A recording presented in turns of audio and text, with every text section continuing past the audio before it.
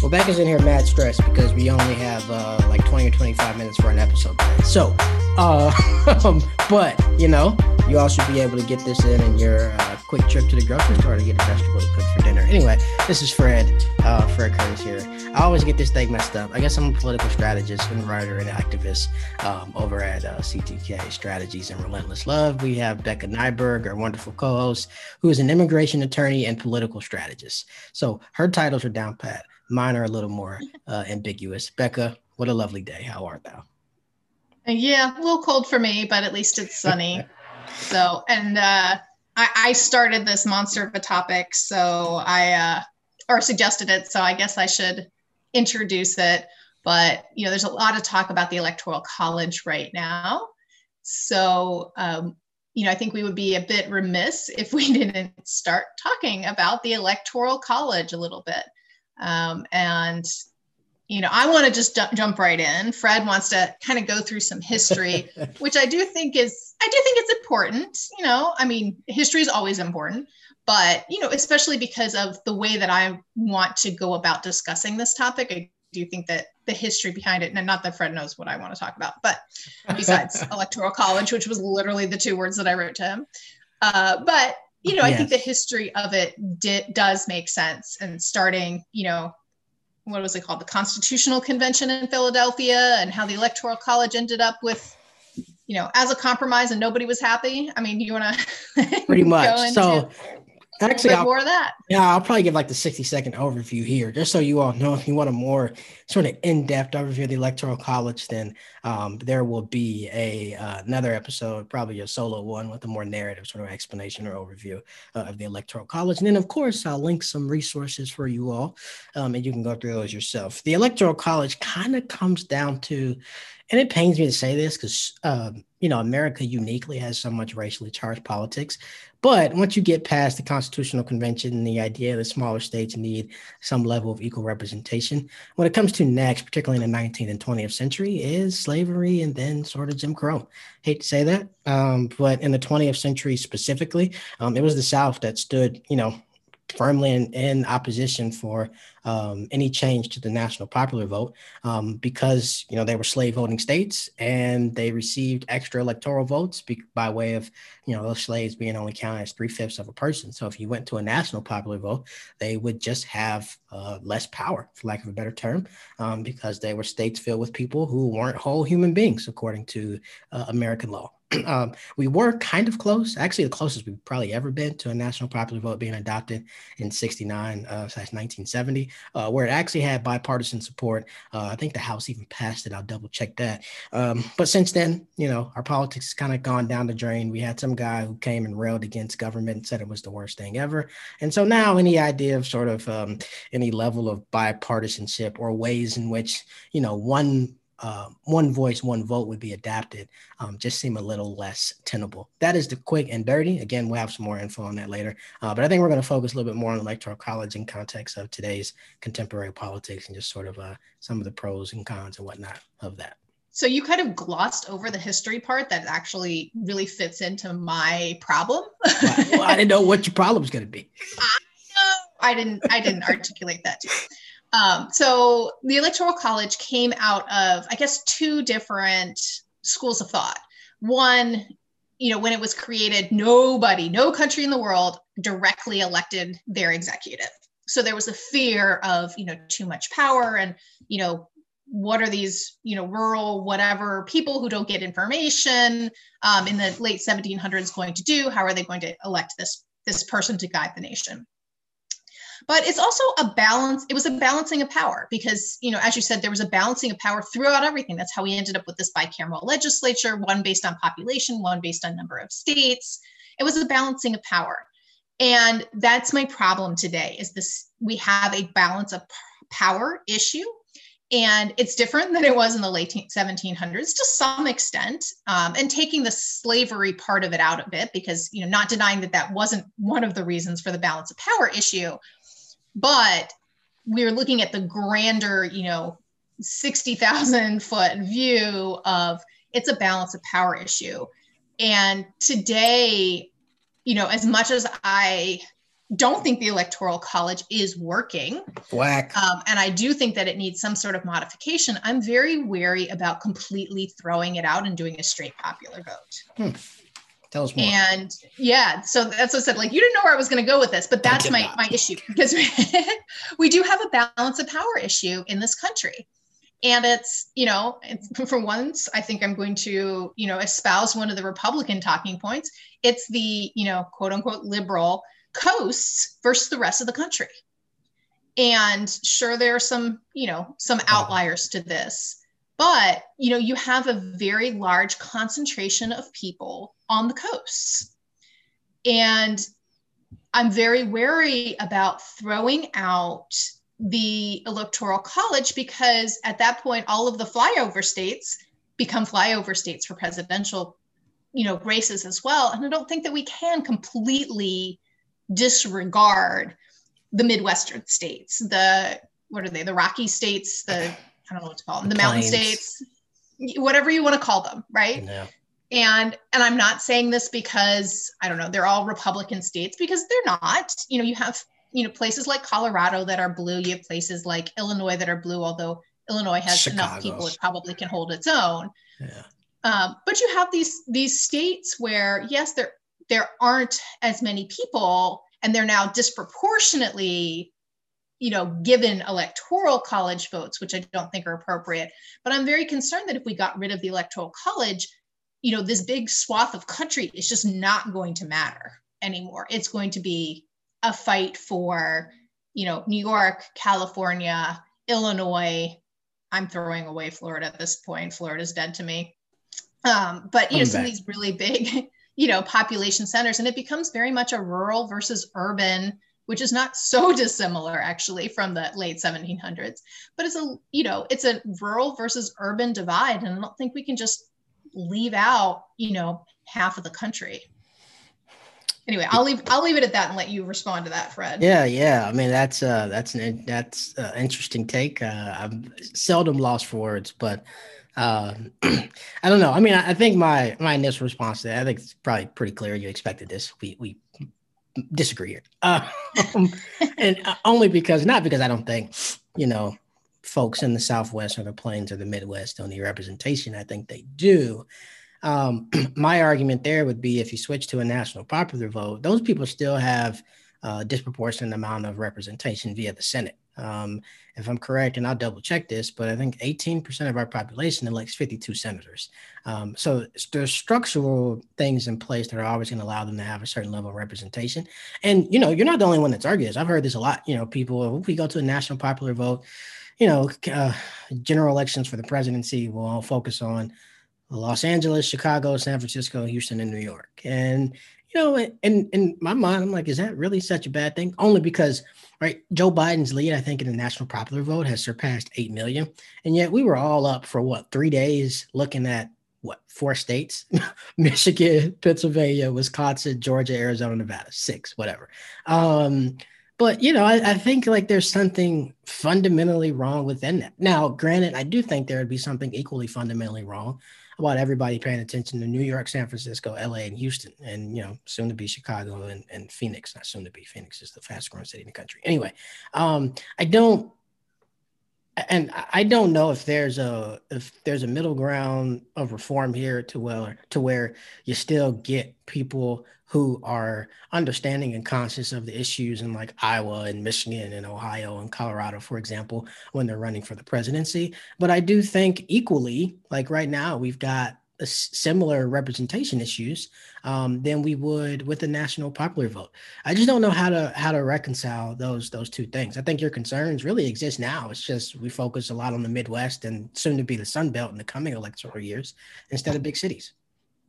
Yes, I quickly Googled while you were speaking, and according to the National Review, at least, that's correct. 26 states, 18% of the population. Wow. So that's enough senators to get past whatever they want. That's absurd. So like I said, it's not that I'm against reforming. I started out saying that, I think it needs reform. I'm just not quite sure where it goes. Gotcha. And, interesting to note as well that this whole all or nothing thing was not something that's not in the Constitution. That's an individual state determination, and 48 states made the determination that it's all or none, the two outliers being Maine and Nebraska, of all places, randomly Right? connected. They do it right. So right, so maybe that's what it should be. Maybe there should be some sort of a push where it's a percentage of electoral votes. So let's say North Carolina, right, that was pretty well split 50-50. I think it came down like maybe 45-55% at the end of it. Instead of saying all of those electorates go to the winner, now it's half and half. I mean, that's a different election as well, and there's some sort of a buffer there. I feel like I'm almost a founding father. I should put on my white wig. Trying to find compromises and don't let the will of the people overrule the smart kids who were making the decisions. That kind of thing. But, I don't think Maine and Nebraska are wrong here, and probably more faithfully following what the Constitution's founders actually intended. Yeah, no, I actually agree there. I think that would be a good sense of reform. And I do know that was a push I think the very late 60s, 70s was a push more to proportional allocation of electoral votes rather than winner take all. Because right now we just end up with the system that I think leads us to a lot of faux conclusions about where the country is. Like, for example, I think, Trump won Texas. I think it was 53-47 or something. In a state that's populous, that is not a huge difference. People look at, oh, this person won this state by 5 or 6 points. Oh, they took that in the landslide. That's not a lot of people. And so the idea that one person wins by 5 or 5.5, 6 points and takes Texas is 52-46. I mean, that's not a big difference. You know what I mean? Like, that's 5.8 million versus 5.2 popular vote. Like, there are tons of people in that state that wanted Joe Biden as president. And yet with the Electoral College, they had pretty much no sense of like representation in that allocation. And so I think proportional is actually a good way to do it, mostly because we see these maps and it's like, oh, this place is, so red, or, Trump won all the, and like, number one, land doesn't vote. All right. So, all the red and the, Wyoming and Montana's and all that stuff. And like, I love, Wyoming's beautiful, great place. Montana is too, I know. But I think what happens is with the Electoral College and then the way in which we look at maps and geography, we tend to think, oh, this place is so much more red, or this is so much more, blue or whatever. I think proportional is the way to go, because then it actually makes people feel like their vote matters. Like, as a Georgia voter, this is the first year I really felt like my vote mattered on the national scale. Granted, we ended up flipping the state, but, I think that would drive turnout too. If the guy in, Colorado or Wyoming or whatever knows there's proportional allocation, or the woman or the non-binary person, they can feel comfortable and they're probably more energized to vote because they know that in some way their vote is going to be matter and it's going to be cast. But right now, there's just no motivation behind that in some of these states. No, and I think that's exactly right. It is a form of voter suppression, coming from both sides. We like to peg one party in particular being the party for voter suppression. But, even, living in my state of Maryland, I was about to say, we Maryland. Yeah, 60, I'm going to have to Google this again. 68%, I think, of Maryland's, votes for president went to Biden. So flipping it around, 65%. My mistake. That's actually less than I thought. A third of people in Maryland who have no representation in this presidential process. Yeah, that's exactly what I'm getting at. So it's not just a, Republican, but like, as a Republican, why bother in Maryland? It's not going, you're not going to flip the state. You're not going to do any of that. So, in Maryland in particular, it tends to be, I guess, the opposites of the country as a whole. The middle section is the blue section. The edges are the red section. So on the coast and in the mountains tend to be redder counties. So if you live in one of those places, what does your vote mean for president? That the middle section of the state is just going to override you on a 2-to-1 basis. Does that provide any motivation to you to vote? So it does cut both ways. And, it is a form of voter suppression to some extent. A lot of people, even though a lot of people do come out just for the presidential race, regardless, just to get on record for, their candidate of choice. Yeah. their vote doesn't matter. I mean, frankly speaking, To be your vote honest, as a right? Republican in Maryland does not matter for president. Yeah, I mean, It I think doesn't. we always try to like sugarcoat that and make it seem like another way, but in a lot of these states, that's just facts. And that's more of an indictment on the system, not on individuals or how you want to parse it. So I think it's up to us to try to change it. I mean, look, I think if we go to proportional allocation, I think that actually makes, states in the plains, for example, or the Midwest, we're not picking on you all, but more in play because like I could imagine Joe Biden making a couple trips to an Indiana or a Kansas or even one Yeah. trip to So, Wyoming. Indiana was 57% Trump, 41% Biden. Yeah. I mean, maybe he drops in Fort Wayne, Indianapolis, and West Lafayette or whatever, and Fort Wayne's cuts. pretty blue.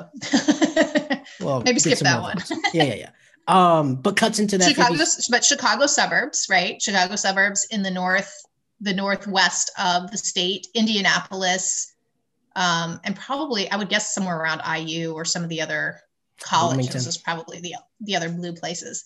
And sorry, my Indiana geography is not good enough to be able to tell you exactly what those particular counties would be. It's fine. I But stare at yeah, I mean maps all the time. that's the thing is, pick up those votes. The other question though is, do you go on straight presentation? That was good.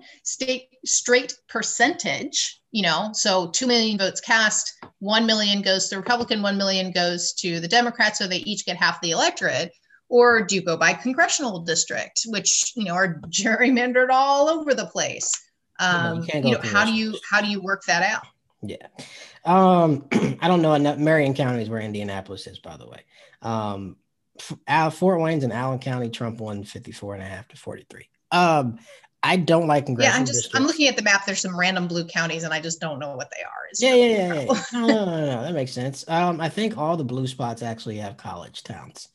Um, I mean, that's what I expected. aside from Indianapolis, which I'm sure no, there is college. Anyway, we're getting off the rails here. I don't think you can do congressional districts because of gerrymandering. If you have every state that adopts, an independent panel, then maybe. And I'm not, a mathematician, so I'm not sure how this will work out. But for the example, like you mentioned, Trump won Indiana 57 to 41.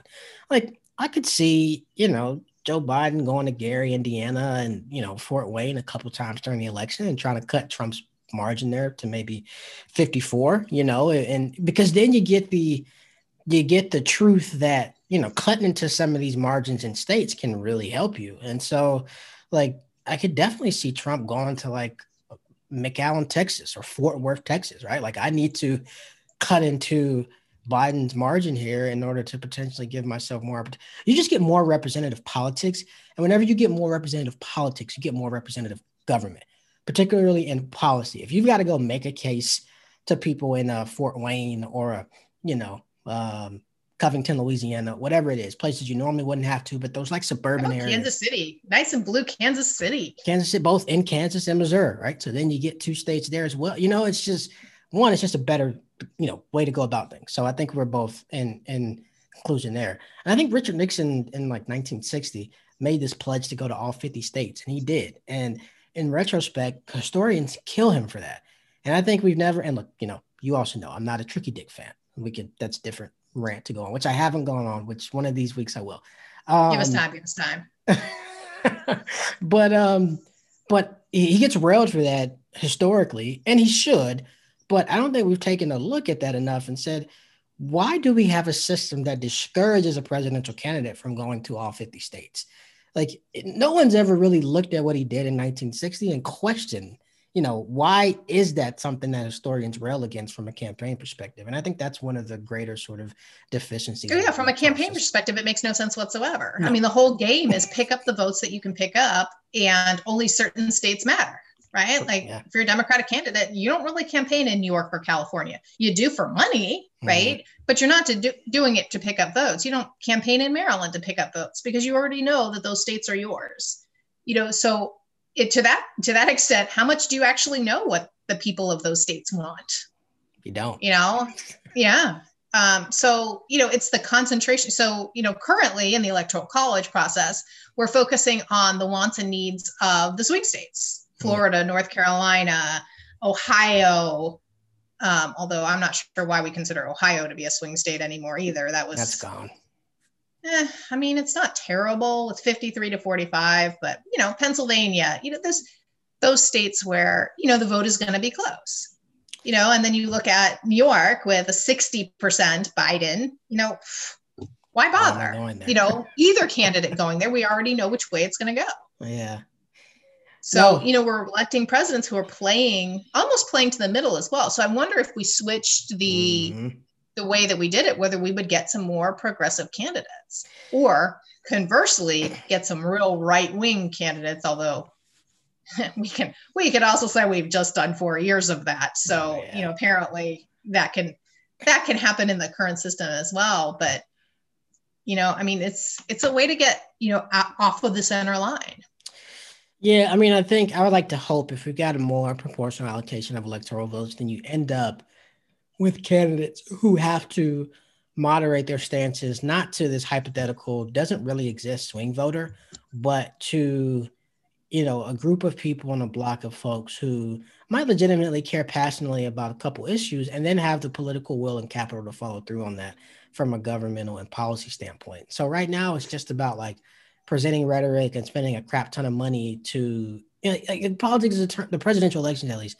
It's a turnout game right now. Can I turn out people who more align with my party in this hyper partisan time? And granted, like, a lot of this isn't the first time we've been this partisan divided. So, like, I think that's a nice trope on like podcasts or television stations that just isn't true.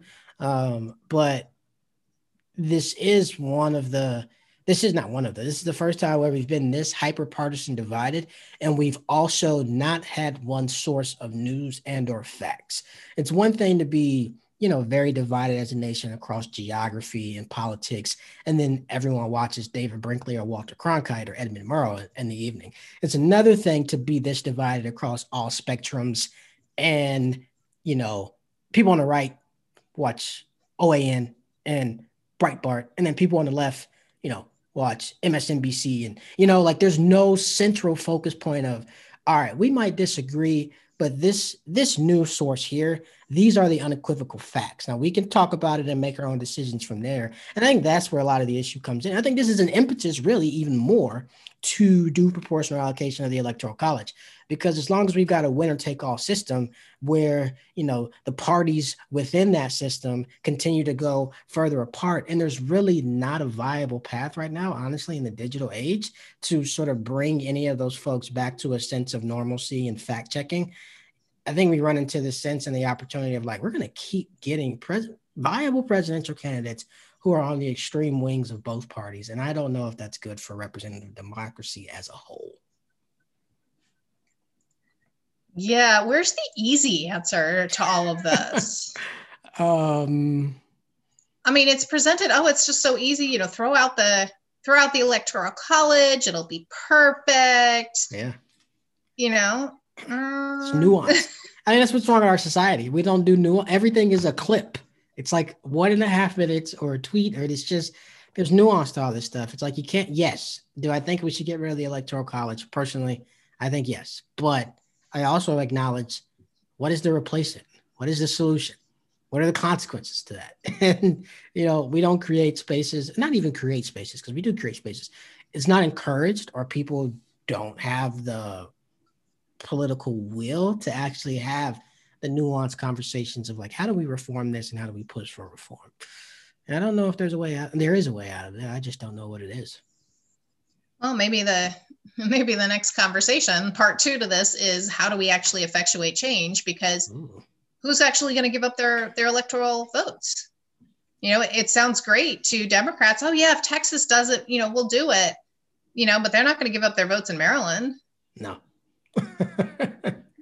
It's got to, I mean, this is the So hyper individualism of America. Like, there's no collective sense of, the person next to you doing what you think is better for the country. It's all about, I mean, we're seeing that with COVID, right? Like, I don't want to wear a mask, it infringes on my rights. I'm like, there's never been a deeper, there's never been, I think, a more like humane, simple solution to something for other people that folks are invoking politics around. Anyway, that's a different conversation.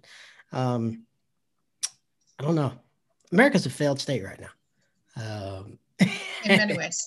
It's got a long way to go, but I know somebody's going to pull up this clip when I run for office, and like, yeah, I said it. I mean, you can when you love a place and you invest a lot into it, we need to get rid of this notion that criticizing it is somehow a negative assertion and that you aren't, a patriot or American because you criticize it. And like electoral college is one of many things I think right now that states and that speaks to like, hey, this is a failed state. And maybe it wasn't an issue in 1968 or 64 or whatever.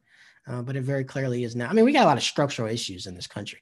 And maybe we should, spend a few weeks talking about that. The electoral college is, one of them, and we'll come back to this. But I mean, there are deep structural, sociological, economic issues in this country in a way that I don't think have existed since like the 20s. And what happened in the late 20s and the 30s. So I don't know. I mean, I feel like it's all just kind of built on itself, so it's not even, oh, it's so much worse than the 20s, or, the 20s were so much worse, whatever it is. It's we never fixed those issues. yeah.